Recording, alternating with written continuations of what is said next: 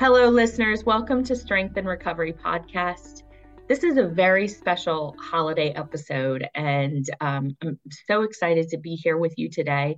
And I'm so excited to be with Julie Toy, who's been an RCA alum and then a Mission Center employee, and then now works at RCA Devon.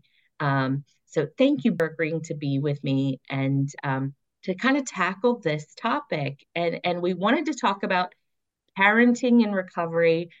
And then I think the holidays, there are there is just so much pressure on parents during the holiday season. I don't care if you're in recovery or not.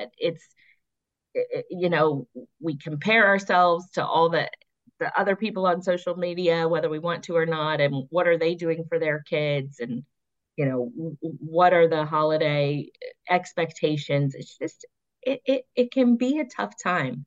And so and it also can be a really joyous time, but we want to just talk about the challenges. So tell us a little bit about you as it relates to um, your parenting. So yeah, I'm a single mom and I raised my daughter who just turned 15. I've been pretty much raising her on my own for, I guess, since she was about 6, with the help of my family and stuff like that. And I didn't get sober in her life till she was either 9 or 10. So yeah, she was just about 10 years old because I'm just 5 years sober now. It's a tricky road to navigate. You're responsible for another human, and you're barely able to be responsible for yourself.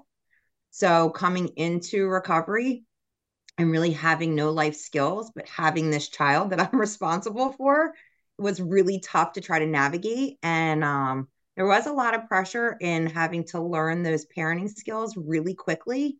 And I can say, like, I got sober in October. So the holidays were shortly to follow. Wow. My daughter's birthday's in November. So I just got smacked right away. And, like during my addiction, I was always really good at overcompensating. So I always got her a ton of gifts because I had help from other people who didn't want her to wake up with like very little under the tree. So when I got sober, I wanted that responsibility to be able to provide that life for her, but I still didn't have those finances together. And early on in sobriety, like when I first got sober and got with my sponsor, she kept saying to me, like, the holidays are just another day. The holidays are just another day. But for Mhm. me, yes, the holidays are just another day for me to work my program and stay in recovery. However, the average normal person, it's not, right? They might take that holiday a little bit more to heart. So I have to have that balance. I have to be able to keep my recovery it just being another day, but I also have to kind of like, for a lack of a better way to say it, fake it till I make it through the holiday, for my daughter, just because it's something that she still very much enjoys. So it's like finding this balance, for a lack of a better word, I like to call it more so harmony versus balance, Mhm. in trying to make sure that like I can still provide those things for her, emotionally, the presence, all that good stuff, all the while still making sure that I'm taking care of my recovery. And I think it's cool. You guys were like doing recovery together. Yeah. And so but it is the quality time, and kids respond to that, getting out the games, sitting around playing, Monopoly. Although our family doesn't play Monopoly well, we're too competitive. So that's not allowed. I'm kidding. But I think the pressure is not always from the kids. It's the pressure, and maybe Julie, you can respond to this, but don't you think the pressure is what we put on ourselves, not necessarily coming from the kids at all? 100%. What really came to my mind was the simple fact that, like, when we are really engrossed in these programs, we're taught that the materialistic world is not a world in which we can be fulfilled in, right? Mm. So, the thing that I have learned the most in working the program that I work is really like love. Love is the answer, right? Love is the most powerful thing, and experiences. So we can have all the gifts underneath a tree that we think our children are going to want and that's going to make them happy temporarily, right? But come, Jay, like you were saying, come after the gifts are open and that part of it's done, they almost forget what we even bought them. What they're going to remember are the experiences in which we give them, and giving them a sober parent is probably the best gift we can provide any of our children, let alone like our loved ones. And don't you think there's a temptation, or maybe guilt comes into play? Well, maybe I haven't been the parent I wanted to be for many years. So now I've got to make up for that all in one day or all in one year, all in, and maybe it's Hanukkah, maybe it's Christmas. I mean, the holidays become super pressure filled as kind of a redemption of past mistakes. With parenting a little bit too, it's like when you become a mom or when you become a dad, that suddenly you're going to enjoy sitting down and playing Candyland, or you're gonna enjoy you. I don't know. Maybe you did, but I didn't. Like that didn't. I mean, I think there are some. I mean, could embrace moments and all of that, but it's still parenting is work. It's not. You're not gonna feel this romantic notion of, oh my word, I just love sitting down and playing Monopoly with my kids, and I can do that for about 20-30 minutes, and then I'm ready to move on to the next thing, right? Can we just be honest? How and those romantic ideas really set us up for not embracing the reality, right? Somebody said, make reality your friend. And the reality is, some of this stuff I'm going to enjoy, some of it's just hard work. Julie, Yeah. talk a little bit about the work of parenting a little bit. Oh God, it's probably no, it's not probably. It's by far recovery is work and being a parent is work. Both are the most rewarding and exhausting jobs of all time, right? Right. And it's just a constant, you have another human being. Again, like I said earlier, you're responsible for this human being who's evolving and growing, and their likes change and their dislikes change, and you're trying to keep up with that. All the while, you are still your own individual person with needs and wants too. And you learn as a parent what things need to be sacrificed for the greater good of the kid, and where you actually need to stand firm within your own truth and your own self. So like, the holidays are really tough. And I don't know about anybody else, but I was always that parent who, come Christmas Eve, she would go to bed and there I was wrapping 55 gifts. And now I'm up till 5 o'clock in the morning. And, she could have gone to bed, let's say at 11, and she was, so she should sleep in a little bit, but just like every kid, they're excited, they get up early, right? And so now it's 6 a.m. I've slept an hour, and she wants to do all these things. She wants to play open the gifts and then play games and do this and mommy. And it's like, at some point, and it didn't happen right away in recovery. It was a learning process where I had to like take time out for myself. Okay, the gifts are open. Let me get you breakfast. Now I'm going to take some time for myself. I had to make sure that like I was still carving in that self-care, right? Ooh, that's good. Yeah, and it's a balancing act. And like I said, I mean, when I said balance earlier, I'm not sure that there really is a balance, because something's always getting neglected, but you have to be very much aware of yourself as like, okay, I've been neglecting myself for X amount of hours or X amount of days or X amount of weeks because I've been trying to take care of this responsibility, this job that I have, which is to be a good parent, that I need to now put the brakes on and say, okay, like I can't do anymore until I do this for myself. I loved what you said about it being harmony, not balance. Yeah. And I'm a music person, so in harmony, like for harmony, the most beautiful harmony has dissonance in it. Like it's Yeah. got discord. There are times when you got to put a little something that may not feel exactly right, but for the greater good, and then it resolves, and it's like, Yep. oh wow, now I know why that note was in there, or now I know why I had to get that self-care in there, because maybe it felt like I was being selfish in the moment, but now I can be present in that second moment. And I've heard often, what you put in front of your recovery, you'll lose. Yeah, And pretty I think quickly. as a parent, that would be in early recovery. Well, I can't put my recovery in front of my kids. Like, I think that would be a very hard pill to swallow.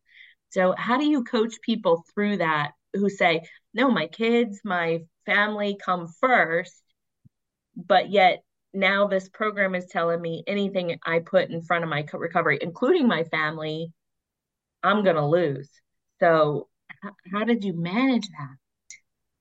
Ah, for myself, it was a no-brainer, honestly, because my experience showed me that if my recovery doesn't come first, I'm going to keep repeating the same cycle. I had gone to treatment multiple times for family, for my daughter, um, and it never worked. It never worked. And when they finally broke it down to me and said to me, like, if your recovery comes first, your daughter will reap the benefits of that. And if Mm, you don't put that first, your daughter will reap the non benefits of your disease.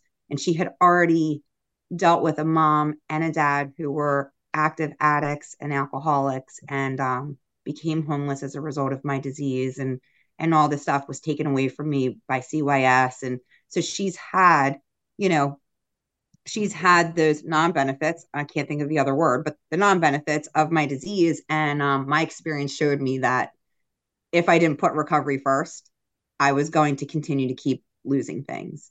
I had and so already lost my daughter. that's what you did differently I the did time. the first time ever in my life, the last time I walked into treatment, and God willing, it be the last time, was that I couldn't get into treatment fast enough. That when I finally got here, it took me about 5 years to get back in. Um, and by the time I walked through the doors, there was just this level of relief. I was like skipping down the hallways. I remember the admissions person who was admitting me was like, I've never seen somebody come in so happy. And I said, you have no idea how hard it was for me to get in here. And I finally wanted it for myself more so than anything. And, like I said, it was taught to me that if I kept doing it for myself, my daughter would have a much better life. And it's reigned true for me today, right? 5 years later, I work my program very thoroughly to the best of my ability. Um, and my daughter and I, we've been through some challenges with her own mental health. And because I've been able to work a program into her life, I'm like now her safe zone. And it's so beautiful to watch the transformation. But I know we also live in a society where there's so much stigma around recovery. And when someone has lived in active addiction, you hear people say, well, they shouldn't be parent. How did you get through the stigma that I know you had to internalize when you were in active addiction? Um, well, I mean, I think it comes without saying when you're in addiction, you already feel really low about yourself. So throw in parenting and you really, really feel low. I can remember probably about 2017, right before I got sober. I had so much shame, so much guilt, embarrassment, you name it. It was all labeled all over me. And I just wanted to die. Like I didn't really want to die, but I didn't want to live inside my disease anymore. And I didn't see the way out yet. Um, but what I can say is when I finally made the decision to get treatment that last time, like I said, God willing, it be the last, I didn't care. I had had enough of being beat down by this disease that I just didn't care. I didn't care anymore what people thought of me. I knew who I was. Like I always say, there's almost two different entities that kind of reside inside of me. There's the addict on one side, and then there's the authentic version on the other side. And I started to really hone in on that softer side of me who knew that like we were a much better person and that we had so much more to offer. Mm, Um, and that all the stigma labels that came with the disease weren't identifiers of who I internally truly was. So I was able to really look past them and not give a, you know what? I'm And hearing that you developed compassion for yourself. I did. I did. Yeah, I did. And probably because I was surrounded by so many other people who had the disease that I could have compassion for, that Mhm. somewhere my heart started to soften for myself. I can't say it was a Julie thing. It was probably a divine intervention that I'm super grateful that I had. How do you talk to people who maybe they're new in recovery and they have, I mean, you guys are preteen, teen moms. Um, how would you talk to a child who maybe doesn't know their mom was struggling or dad was struggling, or maybe didn't know the name for it, right? How do you recommend people talk to their kids about recovery? I think it kind of just really, for me and my experience, because I help a lot of women who are moms in recovery, and even dads. I work with guys too, but more so women when I'm outside in my community. Um, and I think it really all depends. It's kind of case by case. How old is the kid? What have they seen? And Do I they've think seen more than you think they've seen, likely, right? likely? Absolutely. But I think it's a delicate situation, right? Because each individual child that we're going to approach is going to process it differently. I think in a general sense, like especially when it comes to people coming into treatment, right? What am I going to tell my children? Where am I telling them that I'm going? You tell them that you're going to mommy daddy camp or something like that, or that you have to go into, right? Because here's the thing, it depends on the age of the child. If we Mm. get too involved in the conversation with them, we've now instilled an unnecessary fear inside of them, and we strip away their ability to just be a child. Mm. So my daughter was exposed to my drinking and drugging, very much so. So when I went to treatment, it wasn't this last time, it wasn't my first time going away on her, right? She had seen me go to treatment since she was 2 years old up until the time that she was 9 or 10. So this wasn't something new to her, and she knew that mommy and daddy were sick.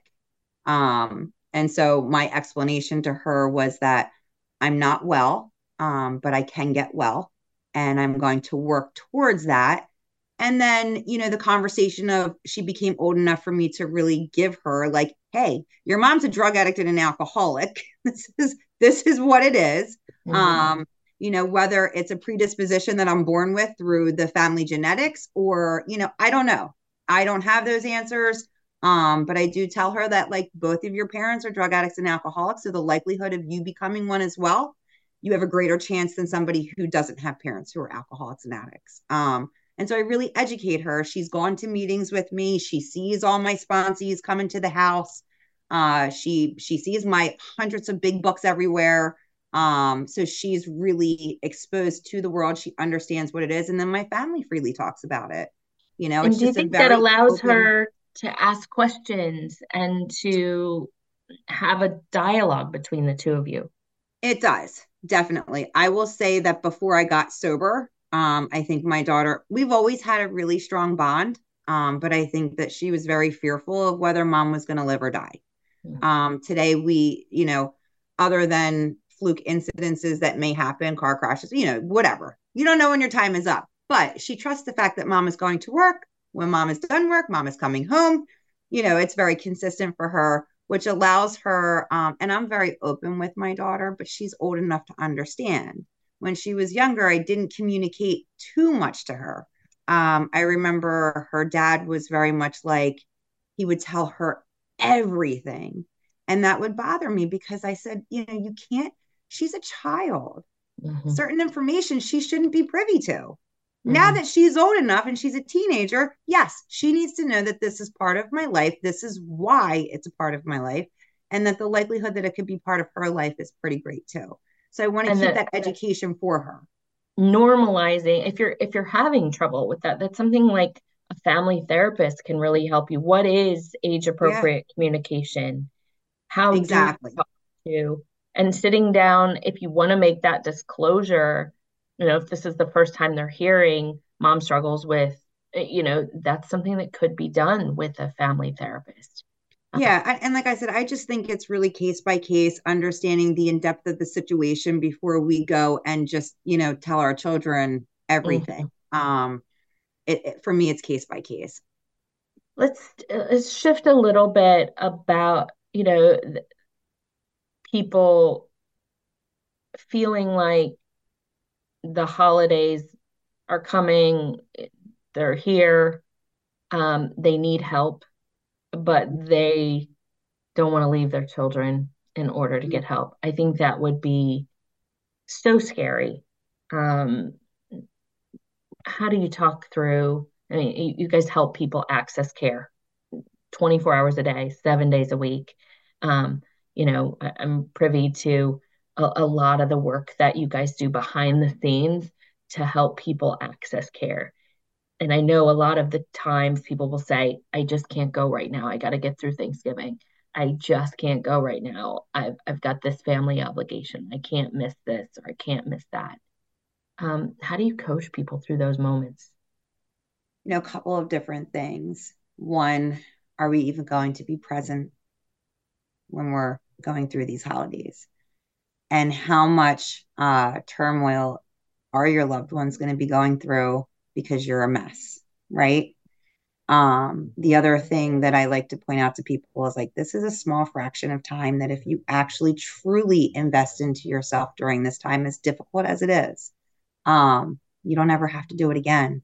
And that time that you go for that short blip on the map, those 30 days during that holiday, if you've invested into yourself, you take this serious, you put your recovery first, they'll never remember the time that you weren't there. You can fulfill them moving forward. You can be there for those things. The other thing is, too, like, we are literally playing Russian roulette with our lives. Mm. I don't care if it's alcohol.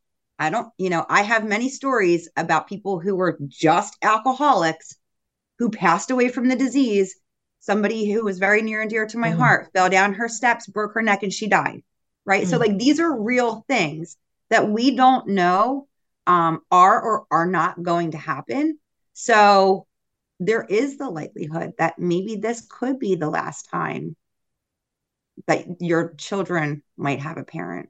Why not give them the best gift of all time to just invest in yourself for 30 days? And when you get out, it's not just 30 days, right? We know that this is a lifelong journey, but when you get out and you get yourself around these people who are going to lift you up until your foundation is solid and you can stand on your own, you can give them a lifetime of that beautiful gift that's priceless. It is the most priceless gift. You're healing when you're a parent. I heard this quote. I'm not going to give it to you. I can't remember exactly what it says, but something along the lines of like, your healing is the most beautiful gift you can ever give your children. Because through your healing, you teach your children how to heal and how to be better Mm. people and how to navigate this very difficult life, right? Like, life's not easy, and the demand on humans and all the things that we see these days, which is a little bit different than it was 20 years ago.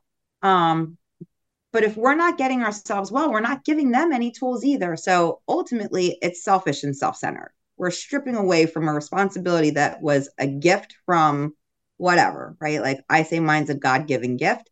It's my responsibility to make sure I take good care of that gift. So doing that for 30 days during the holidays, one, your family is probably going to have the best rest they've ever had because Mhm. they know that you're safe. Um, your children will hopefully be getting the version of the parent they're deserving of. And you don't ever have to do it again if you actually take the time to invest into yourself. Then you have all these other holidays that are going to be memorable. Are you going to remember the holiday if you're intoxicated? No, you're not. You're not present. You're not doing anybody any favors. You're being kind of selfish in thinking that you need to be there for that. And then the likelihood that maybe you'll never have another one ever again is what we're seeing time and time again now for so many. I think that really affects, and we see it because women typically have the caregiving responsibilities.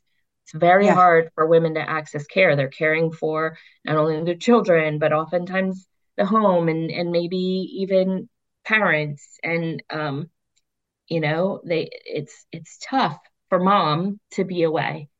Um, but reiterating the fact this is life or death.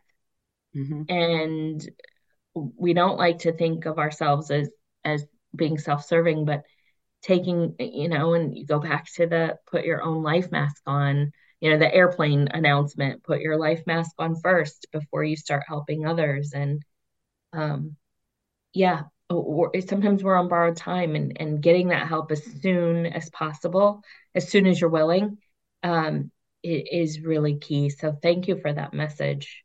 Talk to me a little bit. Maybe this is not someone in recovery, or maybe this isn't someone who needs help. Maybe this is a family member listening to this. Um, what advice do you have for family members who are watching their loved ones struggle with parenting, watching their loved one, um, in active addiction? Um, how do they help? Oh, again, I mean, case by case, right? It depends. I think the one thing, and I've worked with a lot of families just within the Mission Center and then over here in this position now. The one thing that I do try to teach them. So a lot of times what we see is the family members live in this fear and they're like on this balance beam, trying to not push the person further into their disease and all the while still trying to have some type of boundary. The one thing that was taught to me was like never make any threats to them, right? If it's a boundary that you're not willing to hold firmly, then don't throw out the threat. Addicts and alcoholics are really good at manipulating. And when we see threats, clear as day, right? The other thing too, and this was one of the best things that I had ever learned, and I've been able to use with my own loved ones who are struggling inside their disease, is that I'm going to support you 100% in your recovery, but I will not support you in your disease anymore. And that has to be a hard stop. Because I think essentially what starts to happen is we don't want to see our loved ones die. Um, and that fear just overtakes us. So we actually can start to operate from that fear. And really, what that starts looking like is enabling their behaviors. And it doesn't get any better. As scary as it is, you kind of just have to like take that step back. And, sometimes we'll hear like, well, like people will call in and be like, please don't tell my loved one that I called. And I get all that. And I will never, if they don't want me to disclose how I found out, I'm not going to. However, at the same time, if we're avoiding these hard conversations, we're allowing the disease to control everybody's lives. Right. And so therefore that person isn't going to make any changes because what they're doing right now is actually still working for them.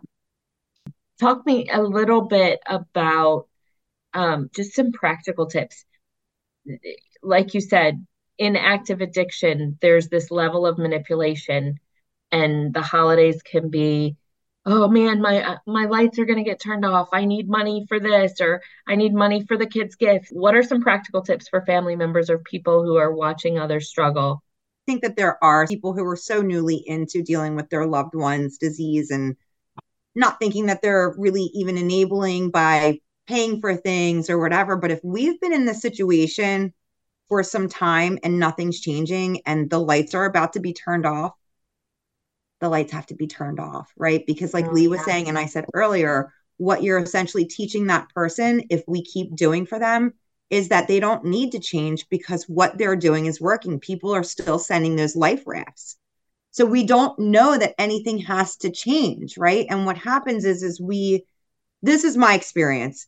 I blew through so many people, right? So when those people Mm, stopped doing things for me, then I went on to the next person. Then I went on to the next person until I had exhausted all of my options. And I finally went, huh, something's not working here, right? And then I had to actually take a look inward. And it started, I think the last people who were really the ones to stop throwing me those life rafts was my own family. And when I started to feel the weight of my family and seeing the disappointment and them not wanting me around them, I wasn't really welcomed at a lot of places. If I was, all eyes were on me. What is she up to? How long she been in the bathroom? This, that, and the other. Um, that I started to realize that something else needed to change and I had to uh, go inward for that. allowing the person you love to fail. Yeah. So here's the analogy that I've used for loved ones. When we have babies who are learning to walk and they fall down, we do not pick them back up because they need to learn to walk on their own. That does not change when we become adults. It just becomes a different scenario. And as our children are becoming adults in active addiction, they're still individuals. There's still accountability. They still have to learn to be responsible for themselves. And it hurts to watch people fall. It does. With every fiber of our being, we want to pick that person up and hug them and be like, here, I'm going to help you. But I can only help you if you're willing to make the change for the greater good. I can't support the disease anymore because you can't hear or see any of the good that's happening anyway. Does that make sense? Absolutely. It's beautiful. Really is. Julie, thank you so much for talking to us today. Um, I think that's is such an important conversation, and thanks for your vulnerability and your openness. I really applaud you and honor you for being willing to share your story.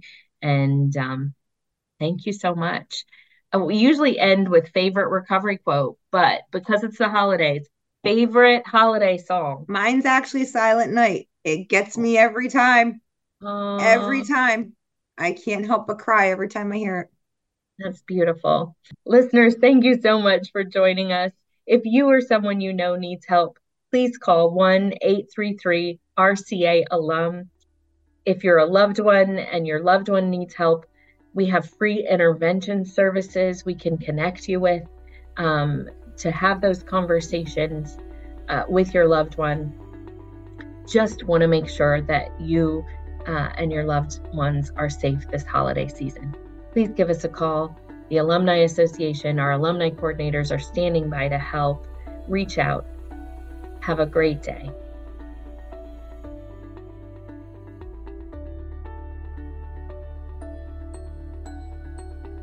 Thank you for listening to the Strength and Recovery podcast.